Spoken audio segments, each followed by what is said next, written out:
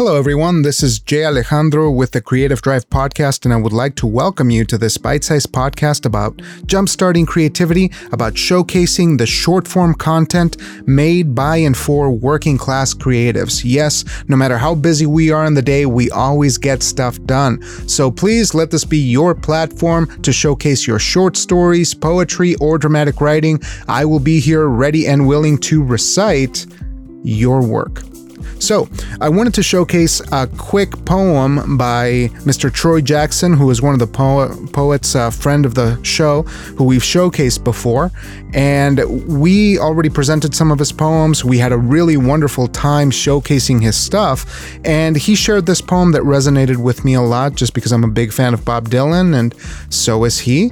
And since it didn't really fit into what we were doing in the previous episode, I still want to record it and throw it out there. So I'm going to do that for you.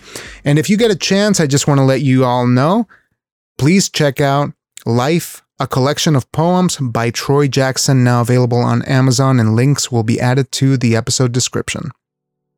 Now here's the poem entitled Bob Dylan by Troy Jackson. Bob Dylan. A beautiful day, a beautiful feeling. Got that South Side Chicago feeling. Songwriting line by line, bar by bar, shooting for that shining star. Introducing the songwriting poet, Bob Dylan. On the charts, raise the ceiling, chart-topping rock star, top billing. Hardcore truths had to be told, even if dark, gloomy, and icy cold. Poet doctor to a world needing healing. African-American poets, their stories told, nourished the imagination of the poet's soul. Foundations of rock and roll were just too hollow for the songwriting poet to up and follow. Trekked his own path to platinum and gold. August 28th, 1963. Raised that democratic feeling, marched on Washington with all God's children. Democracy took note and recognized all its living, stood with the humanitarian Martin Luther King. That day the whole world heard the poet sing. Then there was the holy salvation, salvation that would rock the star's reputation. Anthems of the counterculture went ignored. Some figured the star had simply gotten bored. No counterculture, no protest, just holy salvation. The revolutionary poet bemoaned being interviewed, became turbid, taciturn, and rock star rude. Move around, so the crowd can see, and the world wanted to know who this legend be. Wanted to know the source of his eclectic views.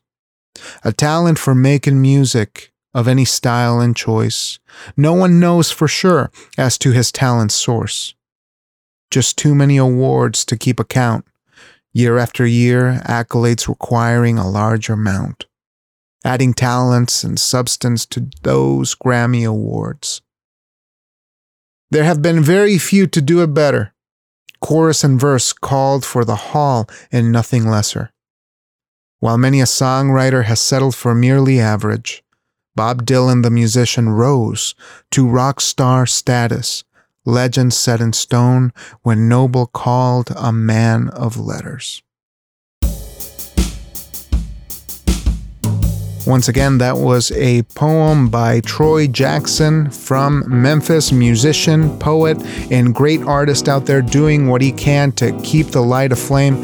Thank you so much again, Troy, for letting me showcase some of your work on the Creative Drive podcast. Check out his collection of poems, Life, a Book of Poems, now available on Amazon. And if you'd like to support this podcast, please subscribe to the podcast, give us your ratings, let us know how we're doing, and we would love to showcase your work. Again, if you're a working class creative, we would love to hear from you. So shoot me an email at creativedriveshow@gmail.com. And this is Jay Alejandro, and I'm asking and hoping that you are out there making art and sharing this gift of empathy with the world.